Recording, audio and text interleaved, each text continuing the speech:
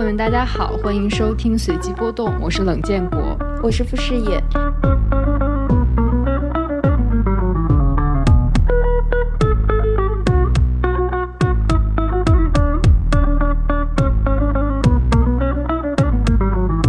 那今天呢，我们要聊一个特别有趣的话题，就是人类的大脑的问题。首先跟大家介绍一下为什么想聊大脑，因为今年以来吧，我们聊了很多期关于阿尔兹海默啊，关于养老院的节目，所以我们其实对大脑的衰老有很多恐惧，然后我觉得这个恐惧也是源于可能对大脑非常的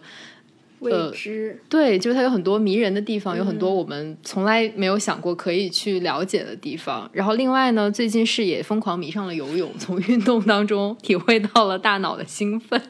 我觉得一方面是因为运动体会到了大脑和身体的可能一些更奇妙的关系，另外一方面是因为我最近越来越发现，就是在我们聊了很多衰老和阿尔兹海默症之后，我经常觉得我录节目的时候说上一句想不起下一句，然后我就经常陷入一种恐惧的状态，我就想说我的大脑是不是发生了什么问题，然后抱着这样一种对自己的忧虑，我想要聊一下这期节目。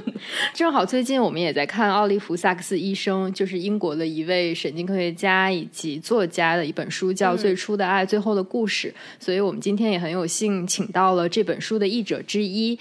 一位认知神经科学家，复旦大学类脑智能科学与技术研究院的博导肖晓老师。肖晓老师跟大家打个招呼吧。Hello， 大家好。我当时看这个书的介绍的时候，就看到肖晓老师他的介绍特别有意思。他后面一句写的是：热爱小猫咪，立志成为脑科学家中手办收集最多的，摇滚乐现场听众中脑切片做的最好的。一个非常可爱有点中二的介绍。是的，而且我觉得他应该确实是听众中脑切片做的最好的。看到脑切片这个词，不禁觉得后脑勺一凉。我跟视野在列这个提纲的时候，也觉得遇到了前所未有的阻力。因为我们的以往的节目可能是围绕着一个比较具体的社会议题啊，一个作品、艺术作品、文学作品来聊。然后这一次呢，其实只有一个主题，就是人类的大脑。然后就会觉得聊大脑跟聊人的脚丫子特别不一样。我当时还在想，如果是聊脚，我们可以聊走路的历史啊，聊练足癖啊，聊各种运动啊，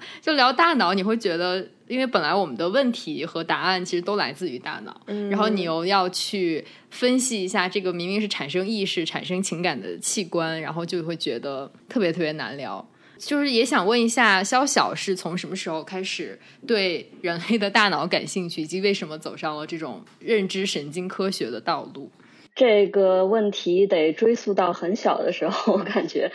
我自己从小就非常喜欢看科幻小说，看小说的时候就对什么星空啊、宇宙啊什么的很感兴趣，再加上我又很喜欢小动物，以前还有一个是我妈妈是医生，所以我对整个生物生理也很感兴趣，所以小时候就听过一句话，后来才发现是叫Christoph Kerr， 那个他是一个德国的一个神经科学家，大脑研究领域的人说的。他说大脑应该是整个宇宙中最复杂的研究对象，因为它有非常多的神经元，大脑它包括1000亿个神经元和100万亿个这种突触连接，就是它们相互之间的神经元之间相互之间的连接，就是比整个银河系的星星的总数还要再多一些。所以这当时知道这个话的时候，我就也激发了我的一些探索欲。那星空宇宙可能比较遥远啊，那你就探索一下自己的脑子到底是一个什么样的情况。然后经过这么多年的研究，反正还是觉得它很复杂，然后但是也很迷人。所以我自己的一个研究的感受就是说，它其实确实是一个目前来看还是一个比较难的去探索的一个领域。我说的是人脑，但是其实像动物的大脑也是起码是具备这个量级的一个神经元的数量，所以我觉得在大部分当然我说的应该是一个哺乳动物、脊椎类动物，它是具备这个量级的。然后还有一些无脊椎啊，或者一些更简单的一些生物，可能它的神经元的数量会少一些。当然这也是研究大脑中间会遇到的一些情况，但是神经元少，就是它数量少，其实对我们研究者来说是一种很好的一个研究的一个系统。所以现在有很多很多其他研究除了人脑以外的其他模式动物的研究的科学家。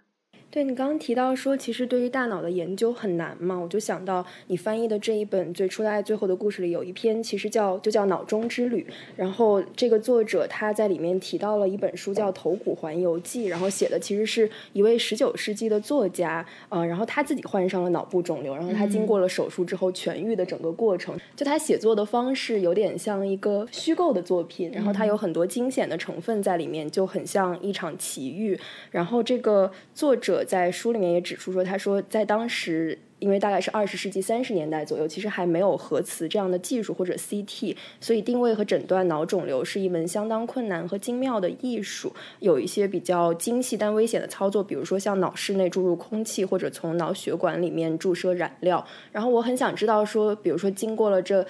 几十年或者100年左右的发展，就是现在对于大脑的研究会变得简单一点吗？还是说因为大脑太过精密，对于我们人类对于它还是知之甚少？对，其实这是一个非常有意思的问题，就是现在我们对大脑大概了解多少。萨克斯博士他研究很多是精神分析类的这一类的，当然他在书里面也介绍很多有一些大脑病态特征的一些人，当然我们叫做病理状态的一些疾病患者，他描述了那些人的大脑是一个什么样的状态。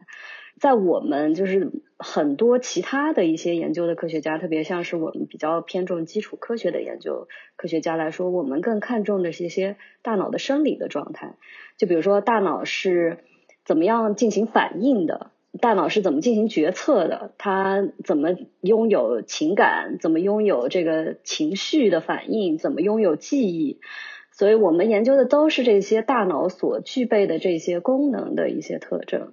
精神分析家或者是病理学家，或者是像这个脑外科、脑神经内科的医生，他们主要是看当人的大脑在这样一个整体的范围内出现病症是有一个什么样的状态。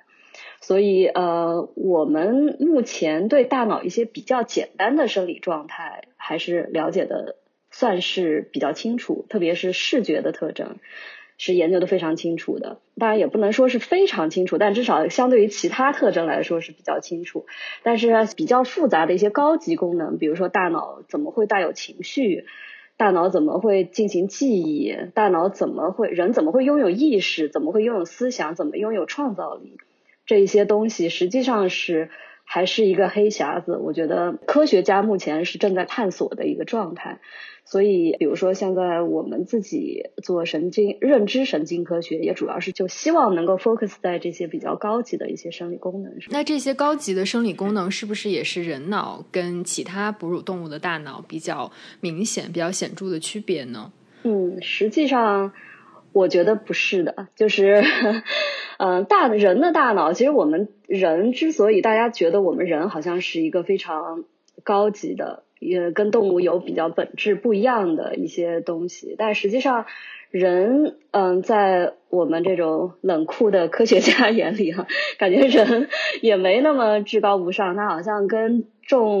所有的特别是像这种哺乳类的动物，我们的大脑实际上是在本质上是一样的。就比如说人拥有的这种决策的能力，拥有的这种情绪和情感，拥有的记忆的能力，在很多很多动物上面也同样是存在的。像我们很多科学家他都是借助一些模式生物来进行研究，也就是不是用真正人来本身作为研究。诺贝尔奖得主吧，就是那个追寻记忆的痕迹那本书 Eric Kandel， 他的主要研究对象是记忆，然后他主要用的模式生物是海兔，就是在海里的一种软体动物，就很萌的，大家应该能够看过，就是长2个小耳朵，然后以吃那个海藻为生，然后他其实用那种生物来研究记忆的一个生理的机制。所以大家可以想象中，就是这么低等的一些动物，它的大脑或者它的神经细胞的一些相互的关系，或者它作用的方式，其实跟人是基本上是一样的。所以刚刚你们也提到，就是说根据它的不同的发展的周期，在近代研究因为它的很多技术手段进行了迭代，进行了更新，所以我们在近代的很多研究都是这种还原到了一些更细致的，就是你比如说像我自己说的，我进行脑切片，对吧？就是你会把一些组织给提取出来，在那些组织上面进行一些更细致的研究，还有一些比如说载体的一些研究，就是你在大脑进行开颅或者开窗或者埋置电极，用这样一些手段来直接研究大脑的一些信号，就把大脑的信号给提取出来。所以我觉得这个是技术增加了以后对大脑的了解更多的一些方式。同时我们的人的大脑其实也是在这样的一些技术方式，通过研究不同的动物的这种大脑来积累起来的对人脑的一些认识。所以总的来说，我觉得人脑跟其他动物的大脑，当然它有一些复杂性的差别，就人脑肯定是最复杂的，它基本的构成和基本的运作方式和其他哺乳动物都有一些量级上面的差别，但是它本质还是比较一致的。刚才您有提到说现在大脑的一个比较基础的研究其实也是研究它情感的部分啊，意识的部分。我觉得这可能也是大脑作为一个比较特别的器官的一个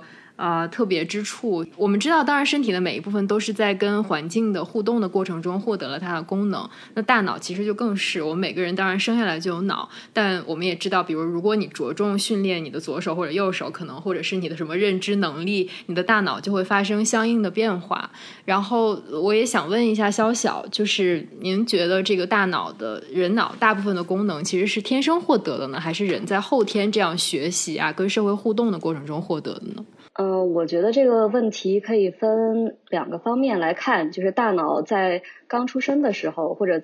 甚至我们很多研究是在没出生的时候研究胚胎的那个大脑的发育，就大脑在出生前和出生后它有一些什么样的功能。我自己认为大脑在出生前肯定是具备了很多目前我们成年以后需要具备的一些基础的功能，然后在成年以后根据不同的环境，根据不同的什么生长的状态，它肯定会具备另外一些功能。就比如说它会人肯定是会具有一些社会性，包括动物也是，它肯定会具有一些由环境带来的一些大脑的一些重塑。所以在这个情况下，人肯定是在有一个不断的发育和成长的这样一个状态，所以人脑的运作的过程，它肯定是根据人或者是根据生物体不同的经历来把大脑改造成某一种状态，然后让这种状态其实到青春期以后成年以后，它基本上就维持在一个比较稳定的一种状态上面。我记得2019年看过美国科学院报的一篇研究报告，就是说儿童时期的经济状况会影响人成年之后，尤其是50岁之后的一个记忆能力和大脑健康。然后我记得当时那个报告有媒体报道的时候，标题非常的惊悚，就是贫穷会让你老年失智，大概是贫穷会让你老年脑部更容易得病等等。然后那个报告也总结了为什么童年贫困会对成年后人的大脑状况造成这样一个影响。他提出了3种模式，第一个就是潜在模式，也就是说你童年时如果接受更好的教育，然后更多的比如认知上的刺激，然后会让你后期的大脑发展更完善。然后第二个模式作者提出是路径模式，就是比如如果你有童年更充实的生活啊，然后更少的这种生存的压力，就有利于保护你大脑的健康。然后第3个模式就是积累模式，就相当于如果你在贫困的家庭长大，其实你更高的概率经历这种童年的不良的经历，吸毒啊、暴力啊等等，然后最终会引起你大脑的一个认知的退化。我看到这个时候就是记忆非常深刻，就我们可能平时想这个，它会在一个情感层面上，或者在你的生命经历上会给你一个所谓童年的阴影，但其实它会实质性的影响你的大脑，会让它跟别人的大脑不那么一样。所以也想请教肖小，这种儿童受到环境影响的大脑是不是在成年之后就是不可逆的呢？然后国内有没有大概这样的研究呢？是，首先我还得说明一下，这不是我的研究领域啊。当然我去看了一下这篇文章，然后我是觉得大脑的这个青春期或者是童年的这个发展肯定是一个非常关键的时期。我自己的研究它其实也是发现它童年的这种青春的关键发育期是一个影响我们认知功能或者是影响它后期发展的一个非常明确的，它是影响非常重大的一个时期。很多时候像我们发现的不同的认知的功能，很多在我们认知神经科学里面，它把一些认知功能有不同的区分，就比如说它会分为工作记忆，然后会有一些认知灵活性等等这种不同的检测认知功能的一些特定的方式，然后特定的一些类别。比如说像工作记忆就非常明确，举个例子，就是你在记电话号码的时候，比如说我重复一个电话号码，你很快就能够重复出来。就像刚刚视野是吧，说就是他可能在说前一句的时候，后面一句就忘了，可能就是工作记忆有一点这个差异，出现了问题是吧？在真正研究的时候，我们不会说视野你大脑出现问题，我们可能只会说视野你的可能工作记忆，如果出现那个状态的时候，可能工作记忆相比起建国就要稍微差一点，我们只能是这么去说。建国也没有比我好到哪儿去，你已经说得很清楚了。我们是把它细分到一个非常非常窄的一个领域来判定你的这个一个小的这一个能力是不是有差别。所以在青春期的时候，我们发现他青少年的工作记忆是从小到青春期的这个时间是逐渐增加的，就是说它其实是你从你小时候记1、2、3这个数字，你只能记3位数，到你长到小学的时候，你就能够一下记得7位数，然后你到青春期17、18岁的时候，你的大脑就大概能够记到10几、20位这种电话号码的这个位数，所以它基本上是根据这个青春期的年龄的发展阶段，它在不断的提升的。所以当你在越小的时候受到这种伤害，那么可能对你的损伤也就越大，因为你在积累的这个过程当中，你就比别人要差了一点，然后你在后面进一步积累的时候，那可能就是一些指数级别的一些改变，对吧？就是它改变的影响可能就是一些非常剧烈的影响。那么到你成年以后，你有一些这种不同的状态，或者是你的周围的环境有一些影响，但是你该有的这些能力，你该具备的这些功能已经发育成熟了，那么外界对你的影响可能就有一些不是那么的剧烈，所以这就是会有童年期和成年期会有这么大的差别，会童年期的影响会这么大的一个原因。那我想接着刚刚针对我这个状况问一个问题就是比如说我出现的这种状况，就是我在想这一句话的时候，可能就我在没有开口之前，我大概知道我要说什么，然后我在开口之后说前半句的时候，我大脑就突然空白一下，这个是什么情况？就是从病理上或者有一种问诊的感觉，我开始寻医问药了，这是我想做这期节目最主要的原因。就这个科学上的解释是什么呀？这个其实是一个其实还是刚刚的那个情况，我们有一个比较专业词叫记忆容量的一个问题。然后其实我得承认我也有这个问题，虽然我现在上课上的不是那么的多，就是我每个学期要上一门课，然后我上课的时候，我经常会前面一句讲的特别激动的时候，讲完以后我突然会想，我前面讲完以后我后面要接什么，就是会有这种大脑一下子空白的情况。就是这是可以锻炼的。首先我要跟你说怎么锻炼啊？就是这种记忆的状态，就是这种大脑工作记忆容量的这样一个状态是可以刻意的在后天进行提升的。当然我还是要说一下，我并不是这方面的专家，但是实际上我想到另外一个东西，不知道你们有没有看过村上春树的一个小说叫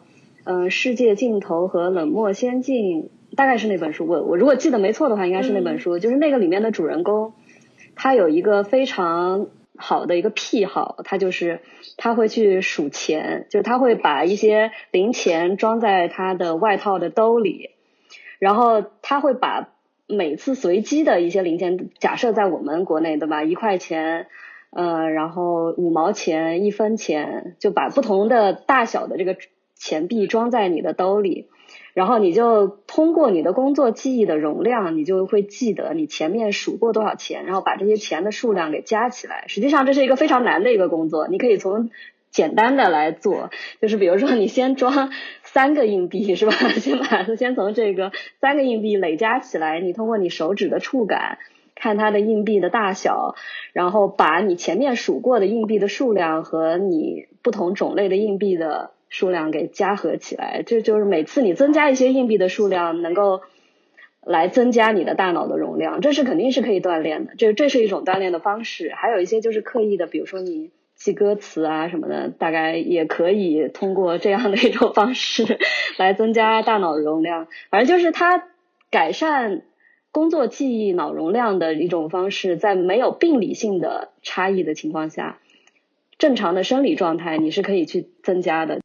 那我很好奇，就是因为你也会说我自己也有这个情况，就是作为一个脑科学家，当你发现你自己的脑可能对，也不是说病理上的问题，就是可能它会比如说你今年的状况不如去年，或者你发现可能我现在人名记不起来或者什么，你会焦虑吗？作为研究这个的人来说，可能反而焦虑会少一些，因为你知道这是一个比较正常的一个情况，是一个比较客观的一个状态。可能就是像我们的前额叶，就是脑前部的这一块，是控制我们大脑就是我们整个大脑的一个决策的一个部位，就是我们认为它是一个非常重要的可以调控其他大脑的其他部位的一个决策部位。就它的发育和发展其实是到成年以后，它才逐渐发展到一个非常好的一个状态。但是一旦达到那个非常好的状态，就很快就会开始走下坡路了。就是它其实是一个比较巨尖的一个峰，然后它达到那个比较顶峰的那个状态的时候，它很快它就往下走。当然这可能会涉及到一些老年衰老化的情况，它可能下降到一定的程度，它又维持一个比较平稳的一个状态。所以在这种情况下，我们认为这种状态其实是一个普适性的一个状态，就是大家可能都会遇到这样的情况。所以当我自己发现可能你过了一个很好的一个状态，你就觉得大脑好像记忆力比以前要差一些，那么只能承认它可能是一个客观的情况。然后但是我们也可以知道，假如说没有病态的发展的话，可能基本上是维持在这么一个状态下了，它也不会特别剧烈的再往下走。所以你也不用过于的焦虑。我觉得到我们这个年纪呢，焦虑的其实是脑的衰老问题，就是还能不能进一步发展呢，已经不那么重要了。就不要退化就行。但是在可能就是对一些家长来说，就是这个小朋友如何开发脑力是他们比较焦虑的一个点，或者说是现在一些教育培训机构会去命中的一个家长的焦虑点，比如一些什么思维训练课啊，然后一些什么 Python 什么益脑的小课堂啊之类的。所以您觉得这种童年的时候这种刺激这种训练对脑的发展有帮助吗？然后我也想问，刚才您说这个前额叶就是很影响这个人的决策啊种种，然后网上也经常有一种说法，就是说什么爱因斯坦和卡尔维诺的大脑开发程度比别人都高啊，然后这个区域比别人都大呀，所以这在科学家看来是真的还是假的？其实你前面说的这个比如说一些学前班那种开发这个儿童的智力，我觉得可能是有一定的好处的，就是你对大脑的可塑性上面，你如果有一些有意识的开发，肯定是有一定的优势的。但是后面那个爱因斯坦的大脑和卡尔维诺的大脑跟其他的有什么差别？其实我在今年初的时候，我出了一本自己写的和我们复旦大学脑研究院杨雄礼院士一块儿我们写了一本书叫《探索脑的奥秘》，里面我们讨论过这个问题，就是爱因斯坦的大脑是不是跟其他常人的大脑有本质上的差别。那爱因斯坦他本身肯定是公认的，他智商肯定是很高，实际上他大脑的重量实际上比正常男性的大脑要小，这个可能是大家很多人不知道的。如果我记得没错的话，我这里有一个数字，就是他的大脑的重量是1230克，然后现代成年男性的大脑的平均重量是1400克，所以他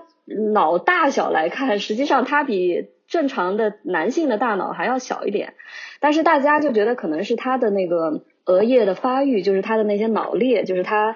沟壑比较深，这是大家对他的大脑的一个比较基础的认识。但实际上我们发现它的结构是和常人没有特别大的差别，反而还有一些，就比如说它顶叶的胶质细胞数量比别人更高一些。胶质细胞就是相当于大脑里面的另外神经元以外的另外一个群体的细胞，当然它肯定是有帮助大脑记忆的这些功能，但它不是一个最主要的进行连接的这么一个群体，所以它的那个大脑的差别就体现在一些这些方面，就比如说是一些我们看来可能并不是直接去决定他的智商的这样一些方面。所以我觉得大脑，比如说是有人流行的这种说法，爱因斯坦的大脑和卡尔维诺开发跟常人不一样，我觉得可能在生理的支持上面是有这样一些差别的。我不知道你们知道吗？这是一个冷知识，就是爱因斯坦的大脑他去世以后被研究他的一个研究者给偷掉了，就是他切成大脑的薄片以后，然后就偷掉了，然后他就把他的这个储存起来，想自己进行研究，然后结果最终发现是又把它找回来了一部分，然后大家就对他的大脑进行一些研究，就结果很失望的发现结果没有特别大的差别。所以我是觉得大脑开发了10%到50%，或者是开发了5%，说我们人还可以再开发这个大脑，我觉得这个本身可能是一个伪科学。它大脑可能是有一些可塑性的，就你后期可以再开发，但是实际上可能大脑的基础并不是说是我们现在还能够再提高个90%，我觉得这个可能是有一点错误的认知。刚才小小提到了一些，我觉得是说大脑如何不能说帮助我们工作吧，就是它在我们工作的时候，或者我们记忆的时候，我们学习的时候发挥了哪些作用。那我也想问，就是大脑是否有一些比如负面的倾向，是需要我们在后天在作为一个理性的人可能需要控制的。因为我今年看了一本书叫《偏见》，作者是斯坦福大学的一个心理学教授，他就说从认知科学的角度来说，偏见就产生于人脑的一个分类的功能不论一个人受教育水平如何，他的大脑总是倾向于将相似的事物归类在一起，进而产生了这样一个对价值的衡量一个偏见。所以你认为是有这样一种比如大脑的一些负面的自然的倾向需要我们后天去努力克服的吗？在这个方面我自己是感觉通过环境的训练可以进行一些改进，就是现在相当我们很多认知神经科学的认知疗法其实也是有相应的这种对于某一些非正常状态的一些进行训练，然后让你逐渐改善，达到一个比较好的一个正常的状态。这种训练达到一种正常的状态，或者训练改变它初期的一个状态的这样一个可能性，除了在人脑上面得到验证以外，在计算机算法里面它都能够得到验证。其实包括现在我们做的很多很有名的机器学习的算法，就是有机器像我们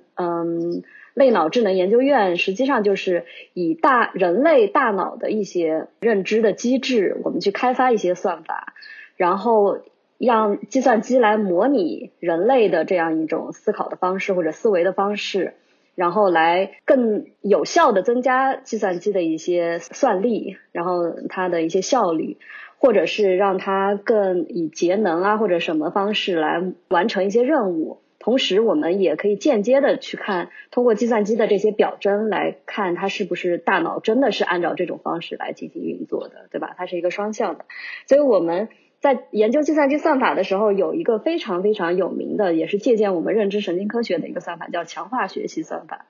它强化学习就是受心理学启发的一种机器学习的模式，它就是一个大的环境下面给它不同的条件，就让他以某种试错的方式来进行学习，然后他通过跟外界的一个交互来获得一些奖励或者来获得一些奖赏，所以整个环境对他的学习结果进行一个评价。就比如说你选择的对了，你就给你更大的奖励，选择错了你就给你一个惩罚，大概是这种奖励的一种成分，然后就可以慢慢的把它的算法调整到一个更适合对的那种程度，就是它慢慢的就朝那个对的那个方向就偏转了。用我们的专业术语来说，就是它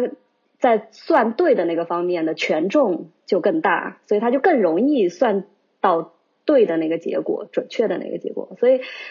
反过来我们通过这个方式去考虑的话，实际上大脑里面的这些机制，比如说你的奖赏的一些环路或者是惩罚的一些环路，我们叫做大脑的神经环路，就它其实也是可以通过某种训练来达到的。所以我想象中就是人肯定是可以通过一些环境的改变，或者通过一些奖赏和惩罚的这样一些相互的交互来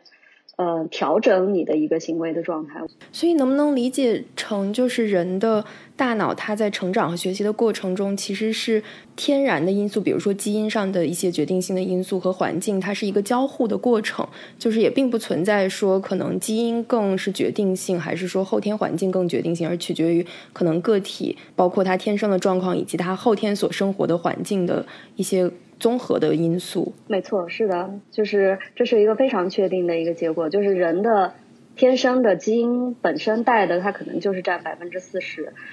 到50%这样，然后环境它肯定是占60%到50%这样，反正就是它肯定是一个相互交互的一个互相影响的一个程度。实际上环境对，甚至它还可以去对基因进行再编译，不知道大家有没有了解这个情况？我们叫表观遗传学，是一个非常大的一个领域。epigenetic 就是它本身就是可以通过环境来微调你对基因的一些翻译，一些蛋白的一些表达，然后来调整你整个生理结构的一种状态。我觉得你刚才那段话提到了很多学科交叉的东西，包括认知神经科学还有计算机科学的一些交叉，然后在前面您提到这个人的负面情绪其实是认知神经科学跟心理学甚至精神分析学之间的一些交叉。所以作为一个认知神经科学家，您会觉得我们单纯从心理疾病的角度或者精神分析的角度去理解一个人的抑郁啊焦虑啊是不足够的吗？是不是这种认知神经科学的视角也是很必要的呢？因为首先我们在更早以前其实学科更独立一些，对吧？就是说你是一个学数学的，你是一个学生物生理学的，你就专精 focus 在自己的那个领域，把这个领域里面的东西给研究清楚，就是非常不容易非常了不起的一个情况。但现在实际上我们觉得它肯定是一个大的整体，就是整个包括你对人的了解，人本身就是一个非常大的一个整体，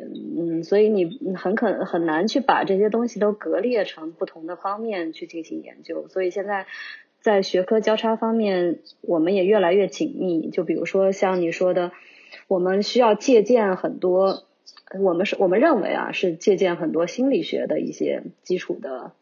行为范式来做认知神经科学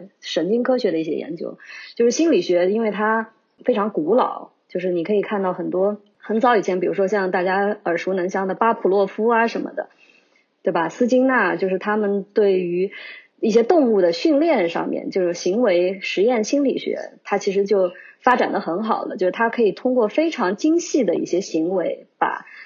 大脑的一些或者是生理的一些功能给它提取出来，就是我们能够知道在这个时候这一刻这个动物在做这个行为的时候，它大概是一个什么样的决策。但是心理学在这个方面发展了以后，我们就发现这是一个非常宏观的一个特征，对吧？是一个整个身体的一个特征。神经科学基于心理学来说呢，就是我们就把它细分到大脑上面来了，就是大脑比如说哪个部位它调控这个特征。比如说我们的大脑皮层分为好多不同的区域，大家比较熟悉的就是视觉皮层、听觉皮层、运动皮层，就是我们已经知道不同的大脑区域管理这些不同的功能。那么现在就能够通过神经科学的方式呢，能够把大脑的这些不同的功能和你身体的整体宏观的状态给一一对应起来。所以我们神经科学主要研究的就是大脑的这些不同的区域，它是怎么样相互交流的、相互交互的，来形成一个更高级的一个功能。比如说意识是怎么产生的，比如说我们在谈话，那么我们要做的时候，我肯定是要先打开我的嘴，然后讲什么话，但是有些东西可能是不自主的控制的，但有些东西是我有意识的去控制的，就是我们的这些所有的这些功能都是要通过一个整合的一个方式来进行研究的，所以这也是我们神经科学或者认知心理学需要去进行研究的一些方面。然后包括计算机科学什么的，我们需要一些计算的方法来把我们检测到的这些，比如说我们在不同的脑区里面提取到的这些信号，给它分析出来，它到底代表什么样的含义，它代表了我在做这个宏观的状态的时候，它是不是能够表征这种相应的特征。所以我们必须要把这些不同的东西结合起来，我们才能够比较明确的去解释一个人的状态或者是一个心理的状态。我觉得刚这一段话一部分回应了我们一开始提出的问题，就是为什么大脑这么难聊。感觉你们做的工作它有一个拆分的这样的一个过程，因为就可能像我们讲话或者说你意识的整个运作，它是一个整体的工程性的这样的一个活动，但是他们的研究其实是要把它拆分出来，可能每一步对应到一个具体的功能区去研究这件事情，而这件事情可能在日常生活中我们在行动或者在产生意识后我们没有考虑过这个问题，可能也是因为这一点大脑会显得很神秘然后我觉得也是因为这一点让我们对大脑的衰老充满了恐惧。然后我就是还想问一个和大脑衰老有关的问题，因为这确实是我最近思考的问题，然后也是这个最初的爱最后的故事里面它其实有几篇文章都提到了这个问题嘛。我觉得一个是就是那一篇老化的大脑里面，它其实有提到说，对我来说还是挺有启发的一个点，他就讲说20世纪早期的这个神经学家，他不仅开始关注神经系统的主要症状，然后还会关注这些症状的代偿和适应。然后有一个神经学家他就是研究好像2战之后遭到这个神经损伤的士兵，他们要怎么去适应这个生活，然后他得出的一个结论就是说，从来不会只有功能的损失和释放，重组也是存在的。重组是大脑受损组织寻求生存的一种策略，尽管是以一种更僵化更穷尽所有的方式。他还举了很多例子，比如说患了阿尔兹海默症的这一些人，他们从一开始的震惊，然后到如何他开始慢慢接受自己的这样的一个过程。比如他有一个例子就是说，有一个人他发现有一天他没有办法读那个指针的表盘了，就他看到这个数字，但是他没有办法把这个数字和具体它代表几点之间建立联系。对，然后他后来的一个办法就是他换了一个电子表。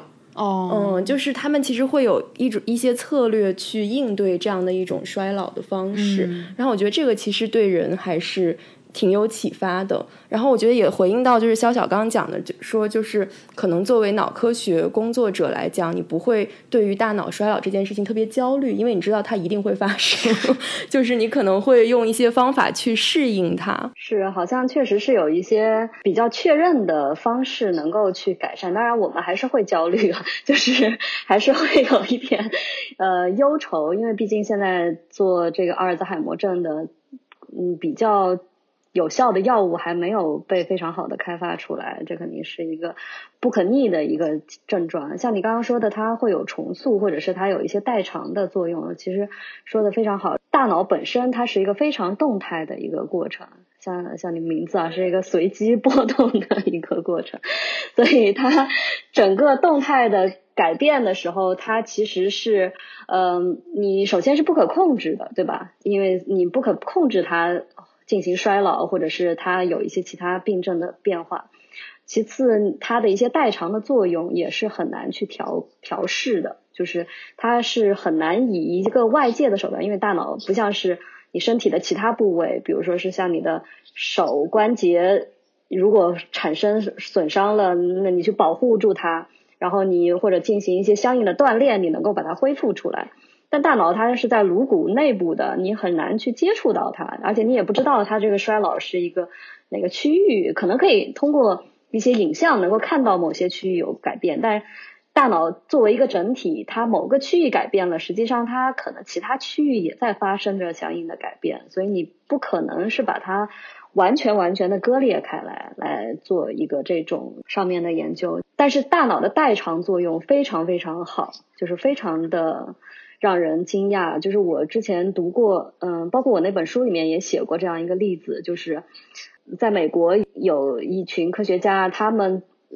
把一些小时候患过癫痫的病人给他们集中起来，然后这些患过癫痫的病人呢，就是说他把他的大脑因为有一些癫痫的部位，他就把那个部位给切掉了，所以大脑实际上他们这些病人是缺失掉一块大脑的。然后在这些病人身上呢，就发现越小你去缺失掉这个大脑，它功能恢复的越全面。有一个病人我的记忆非常深刻，就是他一半大脑都被切掉了，但是他基本上基础的生活居然他还能够完成。所以说大脑的代偿的这个作用实际上是一个非常值得研究的一个过程，是一个非常迷人的一个过程。代偿的作用就是说那部分脑区，像我刚刚说的视觉皮层、运动皮层、听觉皮层，它本来是一些固定的皮层，它固定的具有一些功能，但它能够相应的去帮助损失掉的那一部分区域来完成它的那部分功能。所以这是一个非常有趣的一个现象，就是它能够进行这样一些自我的一些修复的这样一个过程。但是当人衰老了以后，这种修复能力肯定是有下降的，肯定是不如你在幼年时期进行修复。也是回到我们前面一个问题，就是在你的青春期发育的关键时期之前进行修复肯定是最好的，你一旦达到一个稳态了以后，就很难完成这个修复的一个过程。然后这也是大脑非常难去研究的一个，对，又回到第一个问题，就是它其实是非常难的一个过程。而且我还想说一下，大脑之所以非常研究，其实我们觉得还涉及到一个非常大的一个哲学的问题，就是说它其实是相对于叫做一个自我指涉的问题，就是它叫 self-referential 的这样一个过程，就是你用你自己去研究你自己，实际上是这样的，对吧？我用我的大脑在研究我的大脑，是一个非常奇怪的一个东西，就是你用你自己本身来研究你这个本身，它可能就非常不客观，就有一种悖论在里面，就是你要去判断它得出的这个结论是不是一个真实的，还是具有一个迷惑性的，你的逻辑的推理是不是有效的，其实就涉及到这样一种过程。所以衰老的这个过程可能希望以后能够经过研究代偿的这个作用，就是比如说你在年轻时候可能是大脑开启了某些功能，开启了或者某些功能还没有关闭，所以它还具有这样一种功能。那么我们去比较幼年的大脑和衰老的大脑，我们去看它有什么样的具体，比如说蛋白表达上面的差别，或者是大脑连接上面的差别，那么我们去改善这种相应的差别，会不会开启它的一种代偿性，或者是能让它补充它的重塑的这种功能，可能会一部分来挽救一下这种衰老的情况吧。除了关于老年痴呆，我还有一个问题，就是我不知道这是不是一种误区，或者它有没有科学上的解释，就是好多人会觉得说，如果你用脑过度的话，你的脑是不是会相比用脑没有那么过度的人衰老的更快呢？还是说你的大脑会更加的灵敏，因为其实你是一直在训练自己大脑的这样的一个过程。我想问这个是因为在这个书里面，其实就是这个作者就是一个典型的用脑过度的人嘛，就是他在这个书的第3部分，好像他有几篇文章是他在临终前，他在病床上还在写作，然后他在老化的脑那篇文章里，我看了一句话特别励志，他说如果大脑要保持健康，就必须保持活跃，要勤于思考、玩耍、探索、体验，直到生命终结。然后我就很想知道说，那我们这一生就是我们要不停的使用和开发自己的大脑，还是说我们要注意劳逸结合呢？感觉是一个用尽什么废退的问题。其实上我认为我非常同意萨克斯的这个观点，就是大脑是要不断的用，越用越好，肯定是不断的在使用它，而不是说是我要休息或者是怎么样省一省我的大脑，这好像这个想法是有一点误区的。实际上这个用是怎么用，这也是一个比较好的问题，对吧？什么样用大脑是一个更好的用的方式，就是不是说你就无休止的让他去做一些他没办法达到的一些事情，可能会造成不是你用坏了大脑，而是你可能产生了另外一些情绪，比如说焦虑、抑郁这种负面的情绪，而反向的让大脑可能有一些不好的一些状态。所以我觉得可能在使用大脑的这个上面肯定是绝对的，你的大脑越用越锻炼越好，包括也可以回应一下上面我说的那个，你的工作记忆可以去通过锻炼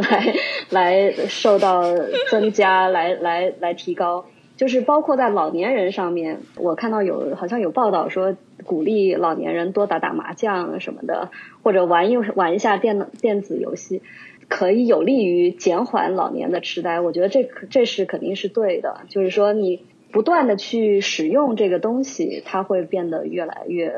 或至少可以维持它的这个原来的这个功能性和原来的这个活性，它肯定是一个非常正确的一个想法。而且像萨克斯，他确实他这个绝对是一个非常非常精力旺盛的一个人，就是他在病床上他都快好像在他去世的前几天写的最后那篇文章，自己基本上还在吃流食了，就他已经没办法再吃其他的食品的时候，他还在考虑到人类的未来什么的。所以他像他这么多产这么高产，然后写这么多书，然后能够完成这些病例的分析，我觉得最终来说他我想肯定是因为他的大脑之前就锻炼的非常好，用的非常好来决定的。而且还有一个就是大脑在休息的过程当中，比如说我们在睡觉的过程当中，实际上大脑也在工作的。大脑是相比起我们人体的整个部位都是一种无休止的一个状态的，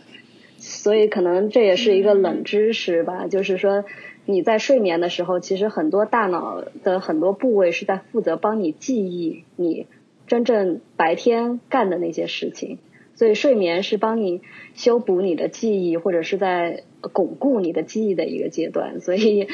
大脑我感觉它并不是一个非常好的一个休息就能够恢复的一个状态，当然肯定是有一些帮助了。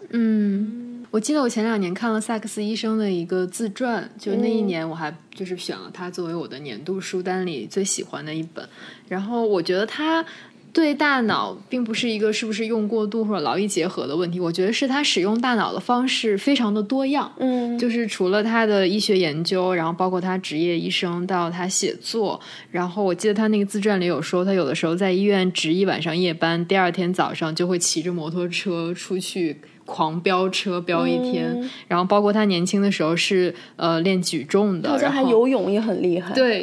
他是某一个量级的他们那个区域的举重冠军，所以我觉得他大脑的使用方式应该是很多元，可能让他提高了他大脑的开发了不同的脑区。对，你说的这个是非常正确的。有一个认知的指标叫认知的灵活性，就是大脑的休息的一种方式，就是你转换不同的工作的模式，就是你不要让它在同一个方面上面一直那样。其实你使用不同的，像你刚刚说的使用不同的脑区，或者是你去锻炼不同的脑区，实际上对其他的一些部位就是它的一个休息的过程，就是你转换你不同的工作的模式，包括你自己的身体也是在转换的这种模式的过程当中。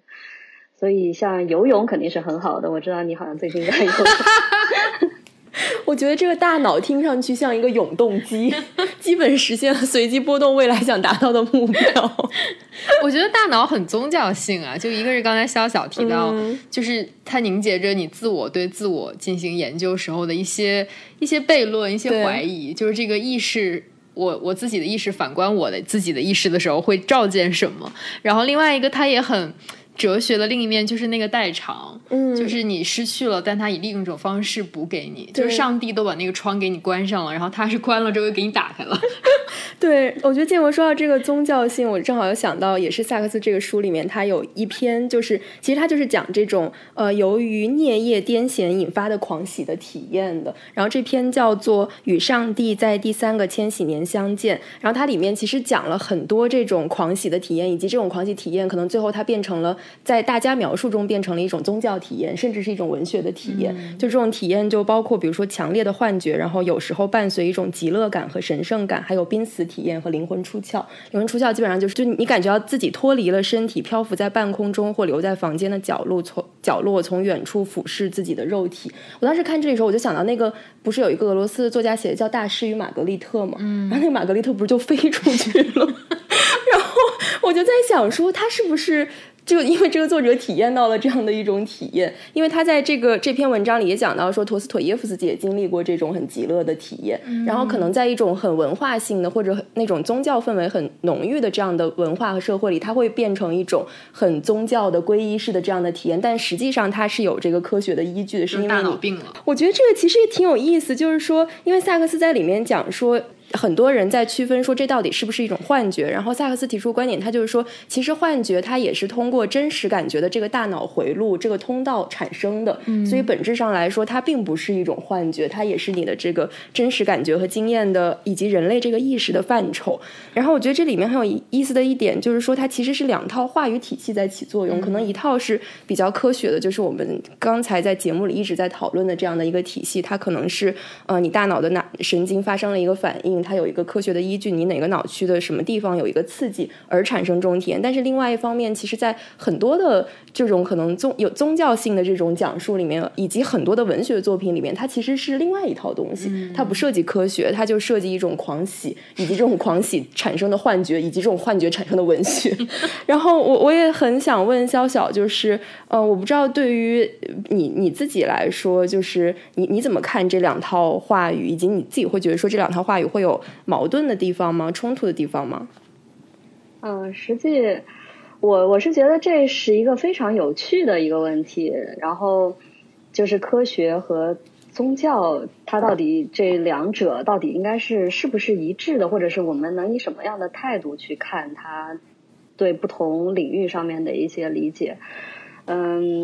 我自己感觉实际上像我们现在做神经科学还有很多它就已经偏到哲学范畴上面去了。我们有很多老师有一个我们有一个学院叫做智能科学中心和哲学中心，好像是我们和哲学系的一些教授一块儿去办了一个这个中心，然后他们就是会讨论很多这种超验的这种现象，就是他在大脑他在精神上面是有这样一个体验，那么在大脑上面能不能找到类似的一些证据去证实它是不是客观存在的，还只是你想象出来的某些这种东西。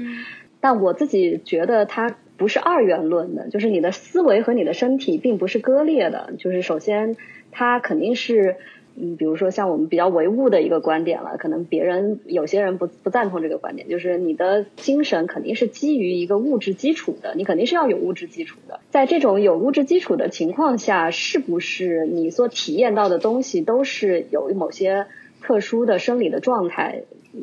来提供的，就像你说的，比如说你看到一些飞升的情况，是你的颞叶产生癫痫，那些功能的那些部位产生了一些生理活动的一些状态。我觉得我自己是比较认同这样一种说法的，就是它肯定是由大脑本身的这个基础来控制了你自己的一些，比如说幻听、幻视，这些都是我们已经明确了的，大脑肯定是有你的某一部分产生了一些病态的改变来让你达到这样一种状态。当然很多科学家其实相信宗教，我之前在美国做 postdoc 时候，我周围很多做得非常好的一些科学家，还有一些朋友，就是我知道他是一个非常客观的人，但是他非常信教，就是他每周他都要去教堂去听布道，但是你返回来他跟我一起合作的时候，你就会发现他是一个非常有逻辑、非常理性，然后不是那么主观的这么一个人。当然我不是说是信教的人就是不理性不客观的，当然我这正是证实了，我觉得很多这种具有客观的推理能力，或者是有很高的这种教育背景的人，他们就非常相信可能还有另外一层东西，一个更高的东西来影响你自己的身体。包括爱因斯坦也是，对吧？爱因斯坦他也是觉得可能有一个上帝或者是类似这种更高一层的东西控制我们整个宇宙的一种运作的方式，或者是他们觉得有一种更高级的一种状态来把你的人体变得这么优美节能这么优秀，对吧？所以它可能是会有另外一种概念。当然我觉得这种也不是就是我可能没有了解到这么深，但是我觉得这也是一个我们可以去考虑的一个方面吧。刚才是也提到这个狂喜和极致的体验，让我想到我最近在看迪迪恩的那本书叫《向伯利恒跋涉》，就是讲上个世纪60年代美国嬉皮士文化兴起的时候，就是很多年轻人很多嬉皮士沉迷于这个 LSD 嘛，然后我也想到大脑对成瘾性物质的依赖这样一个问题，因为可能从我们日常的这种烟酒啊到大麻呀，更严重的 LSD 啊，包括就是中文互联网上不断的在说这个致幻小蘑菇，然后也有人不断的在科普，以及警察叔叔也在说你吃成功了就要进牢，然后不吃成功就要进医院，就是会导致这个脑损伤甚至脑死亡。然后我也很好奇，就在认知神经科学家看来，就是这种致幻剂包括致幻剂在内的成瘾性物质吧，就是到底对大脑起了怎样的一个魔法作用？是因为让他给了自己过多的补偿而让他产生了某种依赖吗？还是那种依赖来自于就比如大脑受到伤害导致的某一个缺陷呢？其实这也是一个非常大的一个大脑的研究的领域。我的一个合作者就剑桥大学的Trevor Robbins 院士，他研究很多 addiction 的情况，就是他成瘾性的一个东西。然后其实你说的这个 LSD 它其实你仔细去看，它是一种非常功能单一的一种化学物质，就是说它不是一个综合性的一个东西。就是它这种东西为什么能够让你产生这样一个产生幻觉这样一个状态，它很可能就是它作用在我们的一些更容易作用在一些视觉的通路上，对吧？有可能，但我不是了解的非常清楚，就是它可能是激活我们的视觉皮层或者视觉通路，让你有看到某些东西的一些，或者是颞叶的激活记忆的这样一种通路，就是你想象中你是在看一些东西，但实际上这是以前的一些经历，或者是你把一些经历给拼凑出来。就是这些物品，就是这些产生成瘾性的这些东西，实际上它很可能它不仅是作用在病态的大脑，就你刚刚提到它很可能是不是大脑有问题或者是这样，它也作用于健康的大脑，就是正常的生理状态的情况下，它也会产生非常剧烈的作用。我们其实大脑本身它也会具有这样一些神经的环路来提供这样一个状态，所以他们在研究这个 addiction 的时候，实际上是除了给你一些成瘾性的药物以外，它还可以有一些激活的手段来激活你内在的大脑，产生一些成瘾的情况。就是你大脑本身你就可以产生这些神经递质，逐渐的让你达到一个成瘾的状态或者戒断的一个状态。他们研究成瘾还有一个大的方面，就是研究当你有成瘾的状态的人，你怎么有一种方式能够戒断你的成瘾。像你说的那个致幻小蘑菇，还有一些到我家乡，我是云南昆明，我是昆明人，然后他们就去昆明去可能昆明比较少，他是去云南的其他地方去采那个小蘑菇，是吧？就为了达到那样一个状态。还有很多好像有辅助创造性的一种功能，是吧？我听说好多作曲家或者是什么文字工作者也有意识的让自己去有一些这种，比如说比较轻微的就喝咖啡啊抽烟啊，比较重的可能就使用一些会被警察叔叔所了解的一些其他药物。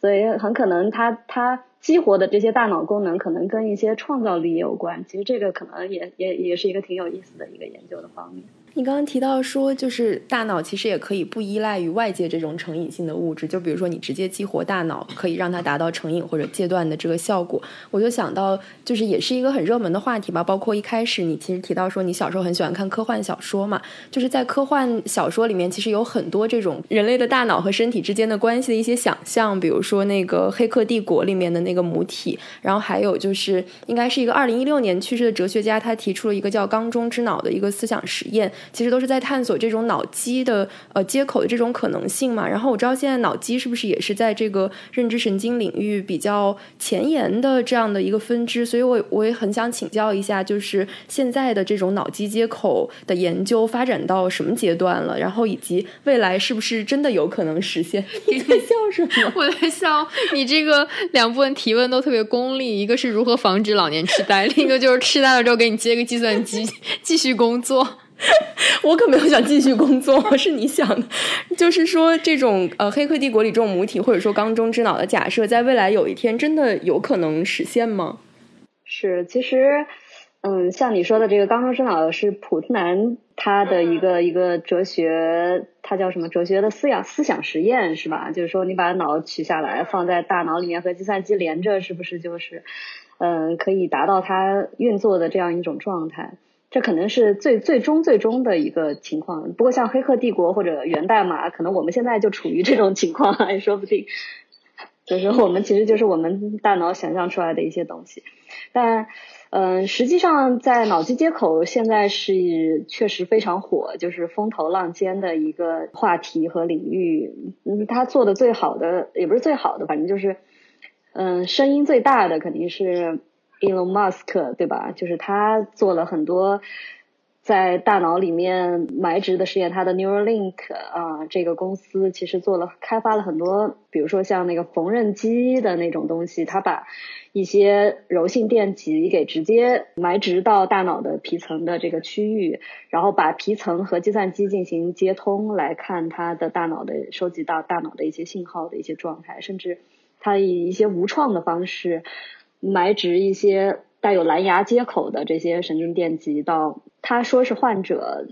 可能还没做到患者啊，但是他现在是做，好像之前是猪的运动皮层是吧？就是让猪在跑步机上做这个运动的这个情况，所以他们现在做的其实也是大家所要关注的一个方面，就是首先大脑是怎么样的一个方式在运作，就是你首先知道它一个什么方式在运作，你才能够准确的知道我把它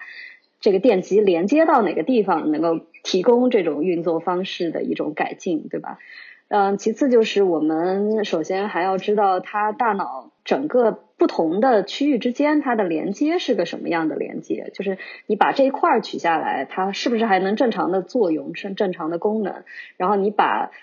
它们全都搭起来，它还能不能恢复这种功能，其实这也是目前还非常缺乏的一方面。所以我觉得虽然现在脑机接口很红，虽然现在脑机接口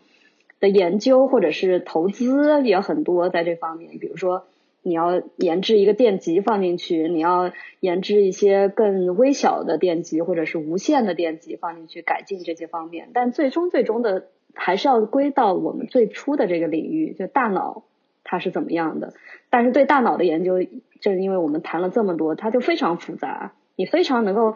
难的明确的能够说明大脑的工作机制是怎么样。就算你把大脑取出来，你能够放在缸里面能够养活它，你也不知道你应该把电极放在哪里，也不知道怎么样检测去激活它，这是一个最大的问题。所以我觉得最大的限速步骤和它的一个制约因素，其实还是在对大脑功能、大脑特征，就是像我们神经科学的这部分的研究。我觉得这部分研究的比较明确了，或者比较确认了大脑的机制以后，可能再往后去看你的脑机接口，才能够是一个比较有逻辑的一个顺水推舟的这样一个过程。所以这个明确的时间大概需要多久？就是在我们的有生之年能赶上吗？我可能是比较悲观的，我觉得可能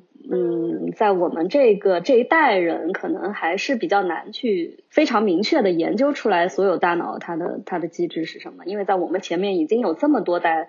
比我们可能更高明的一些科学家在这上面做一些，但现在肯定是因为现在是一个技术爆发的一个年代，对吧？我们像美国脑计划欧洲脑计划、日本脑计划，包括我们中国的脑计划，它都在对大脑的研究的技术方面进行一个探索。就是我们现在有非常非常多的其他领域的科学家在研究开发这个怎么去研究大脑的这样一些技术，把这些技术结合起来。所以我们也不排除它在这样一些多方面的加持下面，可能在对它的研究的这个速度上面肯定是一个非常快的一个提升，甚至是指数的这种迭代性的这种提升，这肯定是可以的。当你迭代到一定的程度的时候，它可能就是研究起来就非常快了。所以我觉得我们也不能，还是可能在一个悲观的情况下还是要带有希望，所以可能到我们最终到养老院的时候突然发现这个技术成功了那么我们就开开心心的就从养老院移出来，移到医院去莫名呼应的而且还巧妙的呼应到了小小的开头，就是他为什么要研究人脑，是因为人脑的突触神经元比宇宙还复杂。然后想一想，在结尾提到了埃隆马斯克，就是一个既在征服宇宙又在征服人脑的男人。我觉得最后研究出来之后，我要先给建国插上，让他继续工作先给你插上。是的是的，因为我是昨天开车回家的时候正好听了你们推荐我听的那个养老院的，我觉得谈得非常有意思，搞得我也想去试一试，看看是哪一家保险公司推荐这个项目。我觉得作为一个认知神经科学家研究脑的人，你如果弄一个什么养老中心，真的应该是未来的方向。对，老年人排着队去咨询怎么能让我记忆力多留几年。那我们提纲上准备的问题差不多就问完了。对，我觉得是一次挺神奇的聊天，就是感觉聊完了之后我对大脑的理解也并没有增加但是我觉得不是因为聊得不好，是因为我觉得大脑实在是太复杂了，很神秘。对对对，但是我觉得其实还是增长了一些知识，然后我觉得也让我意识到说人对自己的认识其实是没有止境的。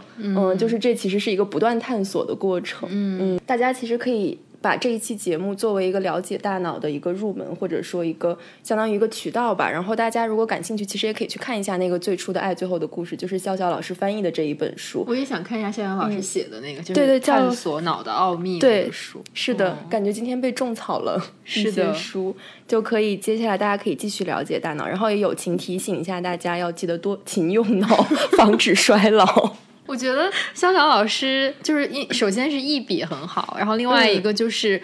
您的阅读也很广泛，就您提到了斯宾诺莎，然后提到了村上春树，我觉得或许您也可以成为像萨克斯这样的优秀的科普作家怎么感觉已经在约稿了？反正我在继续爬行的山崖上面努力，可能萨克斯已经在山巅上了，我还在那个山脚下慢慢爬升吧。期待。是的，我觉得就是最后还是把我刚说的那一句话，就萨克斯说的那句话与大家共勉了，就是如果要保持大脑健康，就要活跃、勤于思考、玩耍、探索、体验，直到生命终结。好的好，那就非常感谢潇潇老师今天来做客我们的节目。希望大家喜欢这一期有关大脑的节目吧。那我们这期节目就到这里啦，拜拜拜。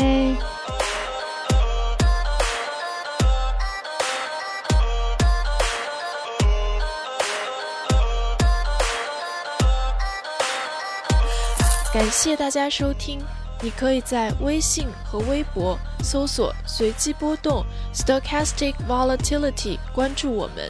也可以关注官网 www.stovol.club， 还可以在苹果播客、Spotify、Pocket Cast 等泛用型客户端收听我们的节目。如果你喜欢我们的节目，别忘了在苹果播客给我们5星好评，也可以通过公众号推送的2维码给我们打赏。我们下期再见。